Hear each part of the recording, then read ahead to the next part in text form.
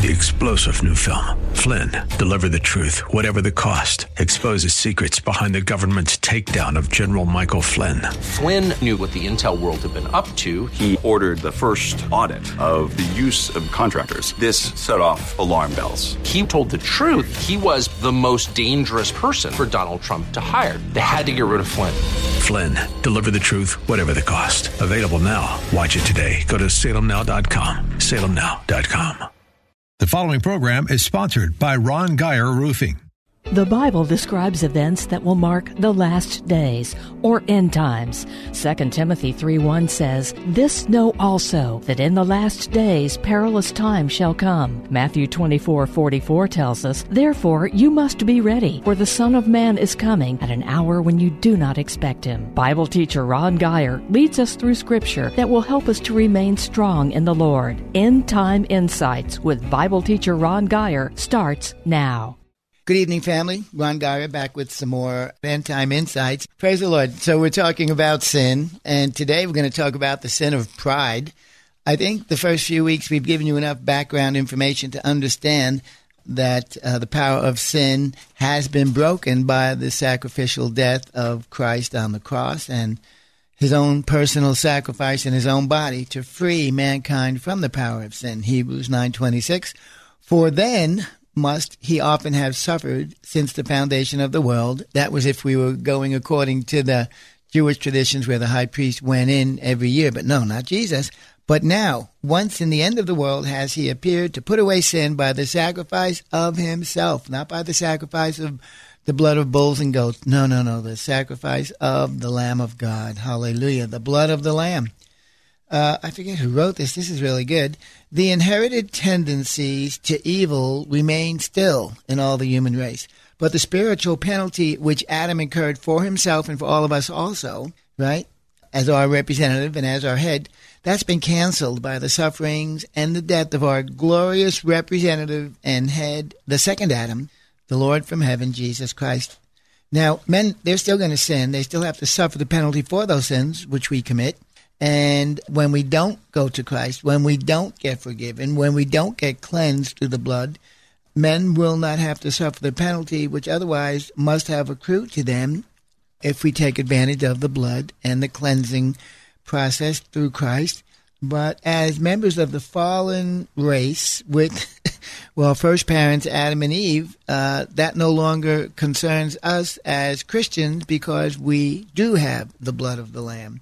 And Jesus put away that when he died. That's what that verse refers to. But now, once in the end of the world, has he appeared to put away sin by the sacrifice of himself. That's what he's done.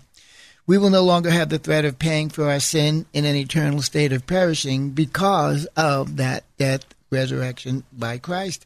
Not only that, though, this is a bonus, but we will also no longer have to live our lives under the weight of sin. We have been made free from sin. Sin shall no longer have dominion over us. Yet, nevertheless, Christians still sin. And a large part of our continual need for forgiveness and spiritual cleansing is due to man's pride. Remember, Paul told Timothy in the last days men would become lovers of themselves. And as I look around, I don't know why on earth we would love ourselves. We are a wicked people. We are a wicked culture. We have returned to a pagan society. I don't see anything admirable about men, especially those in the public eye. The ones usually are athletes, are just full of pride, or politicians are full of greed and corruption. And there's nothing I see that's admirable. And remember, when Christ comes back, he's not coming back to pat us on the back. He's coming back to judge us. We are in literally a whole hell of a lot of trouble. And that's why it's necessary to preach the gospel, to let man know, hey, your sin doesn't have to take you to hell. Christ has defeated the power of sin in your life. Repent, accept the sacrificial death of Christ, and be born again. Amen. Hallelujah. Mark 7:21 and 23. This is heavy. For from within the heart of man proceeds evil thoughts, adulteries, fornications, murders, thefts, covetousness, wickedness, deceit, lasciviousness, an evil eye, blasphemy, pride, foolishness. I mean, the list goes on. All of these evil things come from within, and they defile the man. As long as mankind will remain on this earth, operating in the midst of Satan's world, sin will be here to tempt us, and there'll be times when we will succumb. 1 John 5:19. And we know that we are of God, and the whole world lieth in wickedness. Yes, this is Satan's world. He's referred to as the god of this earth, the god of this world, the prince of the power of the air. The Amplified Classic of 1 John 5:19, we know positively that we are of God, and the whole world around us is under the power of the evil one. This is the environment, guys, into which you and me are sent. This is the environment in which Christians, we are to actually flourish. Yes, we're going to be persecuted. Yes, we're called to suffer. Yes, we're going to slip into sin now and then. But thank God for the blood, and we can get out of that in Jesus' name, and we can be cleansed and restored in our fellowship with God.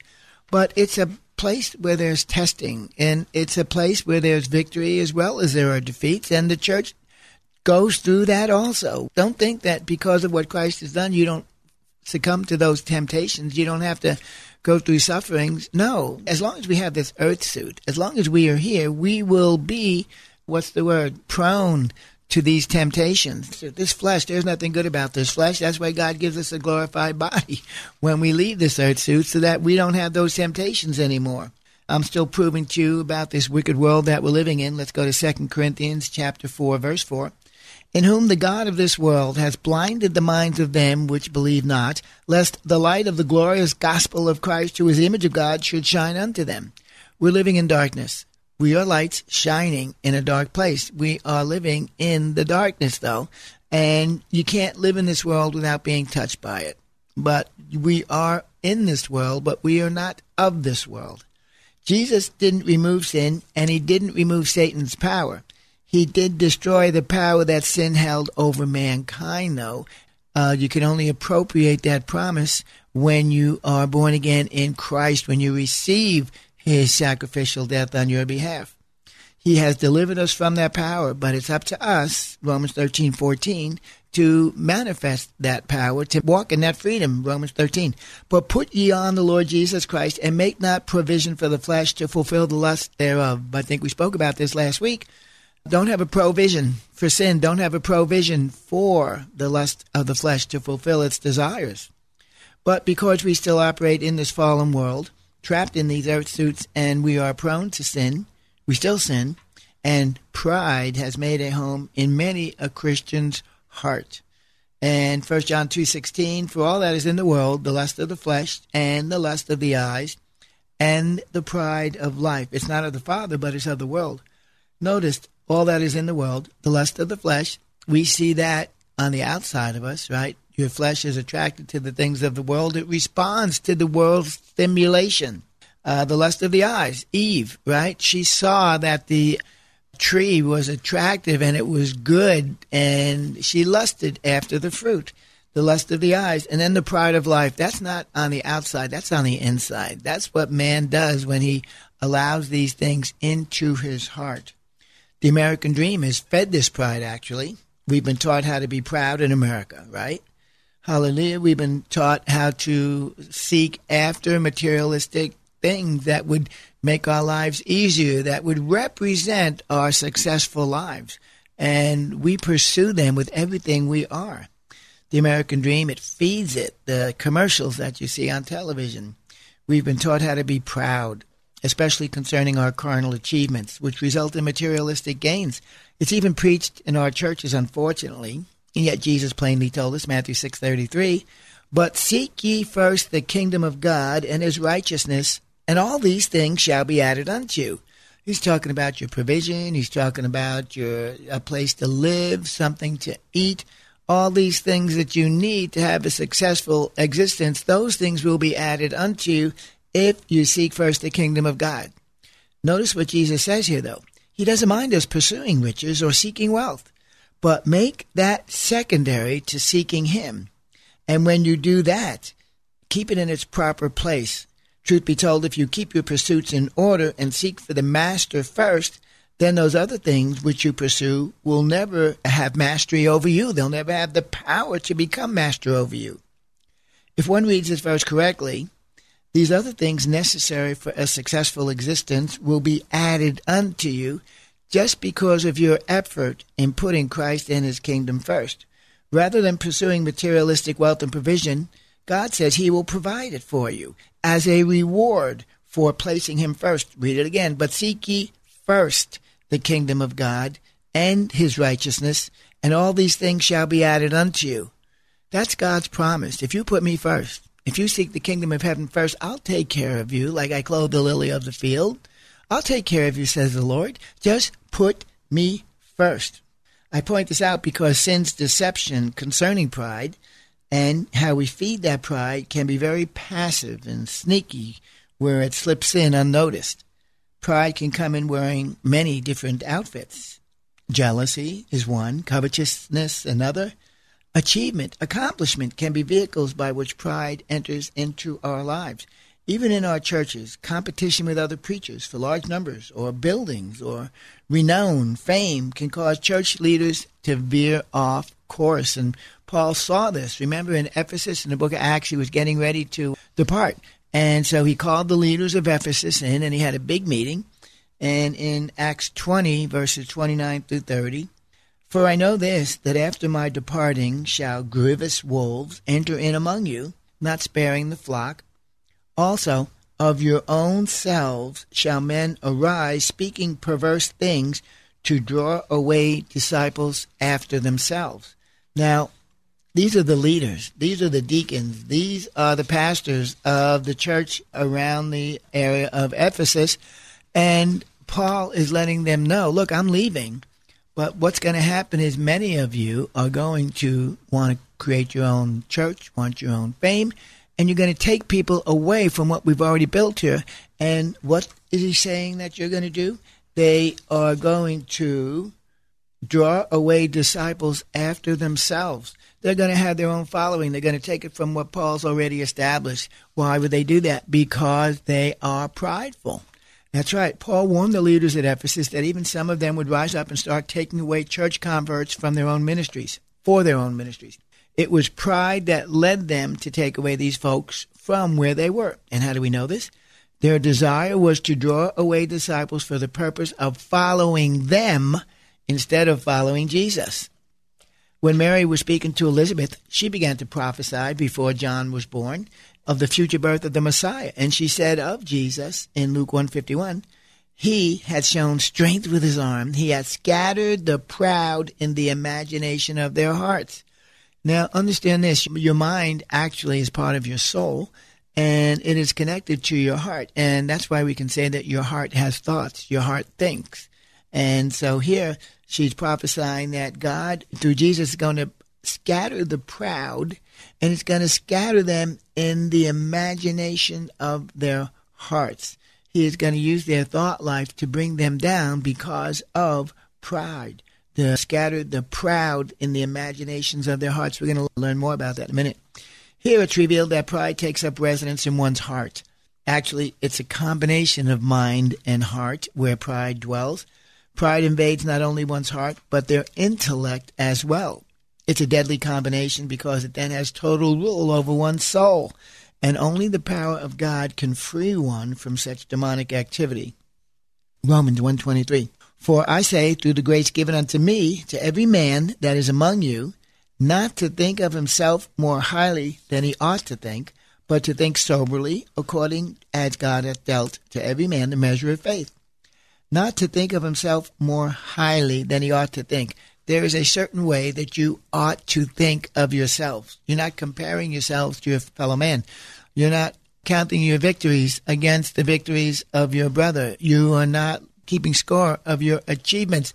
Well, I've got a bigger church. I've got a bigger building. I've got more money coming in. You're not supposed to be doing that. Remember, God punished David for taking a census after he told him not to. You are supposed to serve out of a pure heart, not because of any glory that you may gain along the way. If I gain any praise, let it go to Calvary. Amen? So it's revealed that pride is in people's hearts. That's why you've got to be careful. The deceitfulness of sin, it takes hearts down. Romans 12:3 in the Amplified. For by the grace of God given to me, I say to every one of you not to think more highly of himself and of his importance and of his ability than he ought to think. There's a way you ought to think. the way that you ought to think. You need to discover that. The way that you ought to think is the way that God tells you to think. And the way God tells you to think is to keep Jesus ever before your face, remembering that you are on this earth as a child of God for the purpose of service, not glory. Any glory that you get is supposed to go to God. That's what he's saying. I want you to be careful about how you think. Here, I'm on the radio. I'm nobody. I'm on the radio. It came about quite by accident. I wasn't planning. I asked one question of one person. Next thing I know, there's advertising managers on the phone with me. Come on, Ron, we can make you a deal. Hallelujah. Matter of fact, I'm not even talking about the stuff that I was thinking that I would do on the radio. We taught marriage classes, and we were very successful. We wrote a book, and we were seeing God move. We were being used by God. We were saving marriages. The highlight of my week, ladies would come up to me with a baby in their arms, and they would say, Ron, if it wasn't for your marriage class, this baby would not be born. I go, And anyway, that was high praise, and we love it. And that was telling me that we were doing what we're supposed to be doing. We were literally bearing fruit. But here I am talking about end-time insights, and it's important that we recognize we're supposed to think a certain way. I recognize it was God's word that does it. You know, the kingdom of God, I get a kick out of it. Anytime something's good, or anytime something happens that's really good, God gets the glory. Anytime something doesn't go well, it's on Ron. And, you know, that's just a pattern that I've noticed all the time. And my wife is quick to point it out, but it's okay. You know, we're growing. We'll get past all our failures and our mistakes. Thank you, Lord. Amplified, Romans 12:3 again. For by the grace of God given to me, I say to every one of you not to think more highly of himself and of his importance and of his ability than he ought to think, but to think so as to have sound judgment, as God has apportioned to each of us a degree of faith and a purpose designed for service. But I like that. What it tells us here is that one's erroneous thinking about himself, his exaggerated view of himself, also messes up his ability to have a general sense of sound judgment. Let me read that again. For by the grace of God given to me, I say to every one of you not to think more highly of himself and of his importance and of his ability than he ought to think, but to think so as to have sound judgment. You know, when you're full of pride, you don't see things clearly, because what happens is you start looking at things through your eyes of self-exaltation, that you're better than others, that you judge everything from your lofty position, and you lose the reality of what you're seeing. It just works that way. And what it does is then, like I've had people think things about me because of pride. And it turns out that what they were thinking was wrong, as is wont to, okay? And they thought that I was doing things that I wasn't doing, and that my motives were wrong, that I had adopted this type of attitude concerning certain things, and they were wrong in that. But that led them to make erroneous judgments about other things. And next thing you know, they're wrapped up in this tangled web of deception. That's why you must stay humble. 2 Timothy 3:13, but evil men and seducers will wax worse and worse, deceiving and being deceived. So when your judgment is off because of your pride, it not only will be off about yourself, but it will be missing in other areas as well. And that leads to evil men and seducers waxing worse and worse, not only being deceived, but deceiving others as well. It's a good bet that these evil men were victims of prideful spirits, prideful thoughts. Prideful hearts usually give themselves away by their inability to see things accurately, clearly. Their judgment has been compromised, and most things are viewed by them purely through their own self-interest. Their thoughts are about themselves, and their service to others is only thought of in light of how it affects them first. That always leads to believing lies, and believing lies hides the truth. One can either believe a lie or a truth about something, but you can't believe both. Not only does it lead to believing lies, but eventually it results in telling lies as well. That's why they not only are deceived themselves, but they begin to share those deceptions with others. It can turn into gossip. It just can turn into a critical spirit. You must see yourself clearly as you are, not thinking of yourself more highly than you ought to. It will throw off your entire Christian witness. It will throw off your entire mindset concerning truth. This is neat. Remember Jonathan Edwards? He early evangelist in America, and he wrote a famous sermon, Sinners in the Hand of an Angry God. He writes, pride, wrote Jonathan Edwards, is the worst viper that is in the heart. It is the first sin that ever entered into the universe, and it lies lowest on all the foundation of the whole building of sin. I love the language there. Pride. It is the strongest pier, the strongest pillar in the foundation of the whole building of sin, he says. It is the most secret, deceitful, and unsearchable in its ways of working, of any lust whatsoever. It is ready to mix with everything. Nothing is so hateful to God and contrary to the spirit of the gospel or of so dangerous a consequence.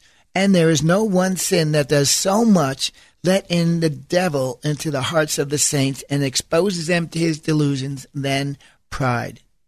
Now, saints, that's just not any man speaking a sermon for the sake of drama.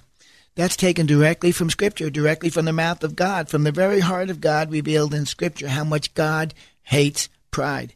The beginning of our understanding behind what Jonathan Edwards spoke in his sermon, Sinners in the Hand of an Angry God, must be the knowledge that God hates pride. And we're going to look at Proverbs 6, verses 16 through 19. You probably heard this before. These 6 things does the Lord hate. Yes, 7. God hates 7 things. They're an abomination to him. A proud look. What? Pride is first, right at the top of the list. A proud look, a lying tongue, hands that shed innocent blood, a heart that devises wicked imaginations, feet to be swift in running to mischief, a false witness that speaketh lies, and he that soweth discord among the brethren. These are the 7 sins that God considers to be an abomination. Proverbs 16:5. Everyone that is proud in heart is an abomination to the Lord. Did you get that? If you have a proud heart, you are an abomination to the Lord, even if you call yourself a child of God. Everyone that is proud in heart is an abomination to the Lord. Though they join hands, they shall not go unpunished. Let me read you the Amplified Classic Translation. Everyone proud and arrogant in heart is disgusting, hateful, and exceedingly offensive to the Lord. Be assured, I pledge it, they will not go unpunished. That's some heavy-duty stuff. And notice he doesn't say every Jew. He doesn't say every Roman Catholic. He doesn't say every evangelical Christian. He doesn't say every pastor. He says everyone, saint and sinner, that is proud and arrogant in heart is disgusting to God. They are hateful to God. They are exceedingly offensive to the Lord, and be assured, God pledges it, they will not go unpunished. Now you got to check this out here.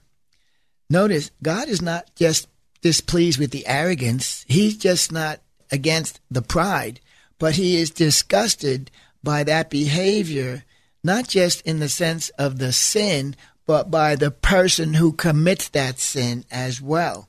That person, not the pride, not just the arrogance, not just the haughtiness, but the person himself is what is an abomination to the Lord. Phew. Notice, of these 7 things the Lord hates, a proud look is at the top of the list. That's got to speak to you. That's got to tell you the Lord's ultimate detestability for the one whose heart is prideful. And that's because pride is so demeaning to others. They are constantly looking down upon others, I know that. It's because they have become legendary in their own thinking, and all others are beneath them. He's better than everybody else. It's a terrible human condition, and it rules most of America's political leaders. It rules most of our business leaders, and yes, church leaders as well. Matthew 23:12 in the Amplified. Whoever exalts himself with haughtiness and empty pride shall be humbled, brought low, and whoever humbles himself, whoever has a modest opinion of himself and behaves accordingly, shall be raised in honor. Matthew 23:12. We're going to pick up with that when we come next week. But if you're having issues, if you think of yourself more highly than you ought to, if you are looking down on fellow brothers and sisters, family members, workers, you need to repent and ask God to forgive you. The last thing you want, the Bible says God opposes the proud but gives grace to the humble. The last thing you want to do is be fighting with God, especially at this time upon the soon return of Jesus Christ. I pray that God sends you repentance for pride in Jesus' name. Thank you for joining us for End Time Insights with Ron Geyer. Listen again next Sunday night at 8 on 100.7 The Word, where faith comes by hearing. You can also listen to the podcast of this program by going to kkht.com. If you would like to contact Ron, email him at gospelguy@comcast.net.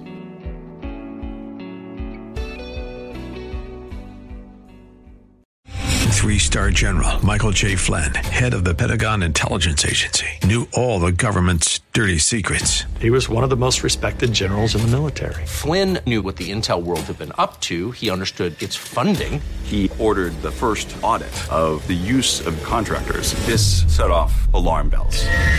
The explosive new documentary, Flynn, Deliver the Truth, Whatever the Cost, uncovers the facts behind this scandal. Flynn told the truth. He was the most dangerous person for Donald Trump to hire. I find out the worst enemy that I'm going to face in my life is right here in America. They took my assessment and they wanted me to change it. And I was like, I'm not changing it. They had to get rid of Flynn.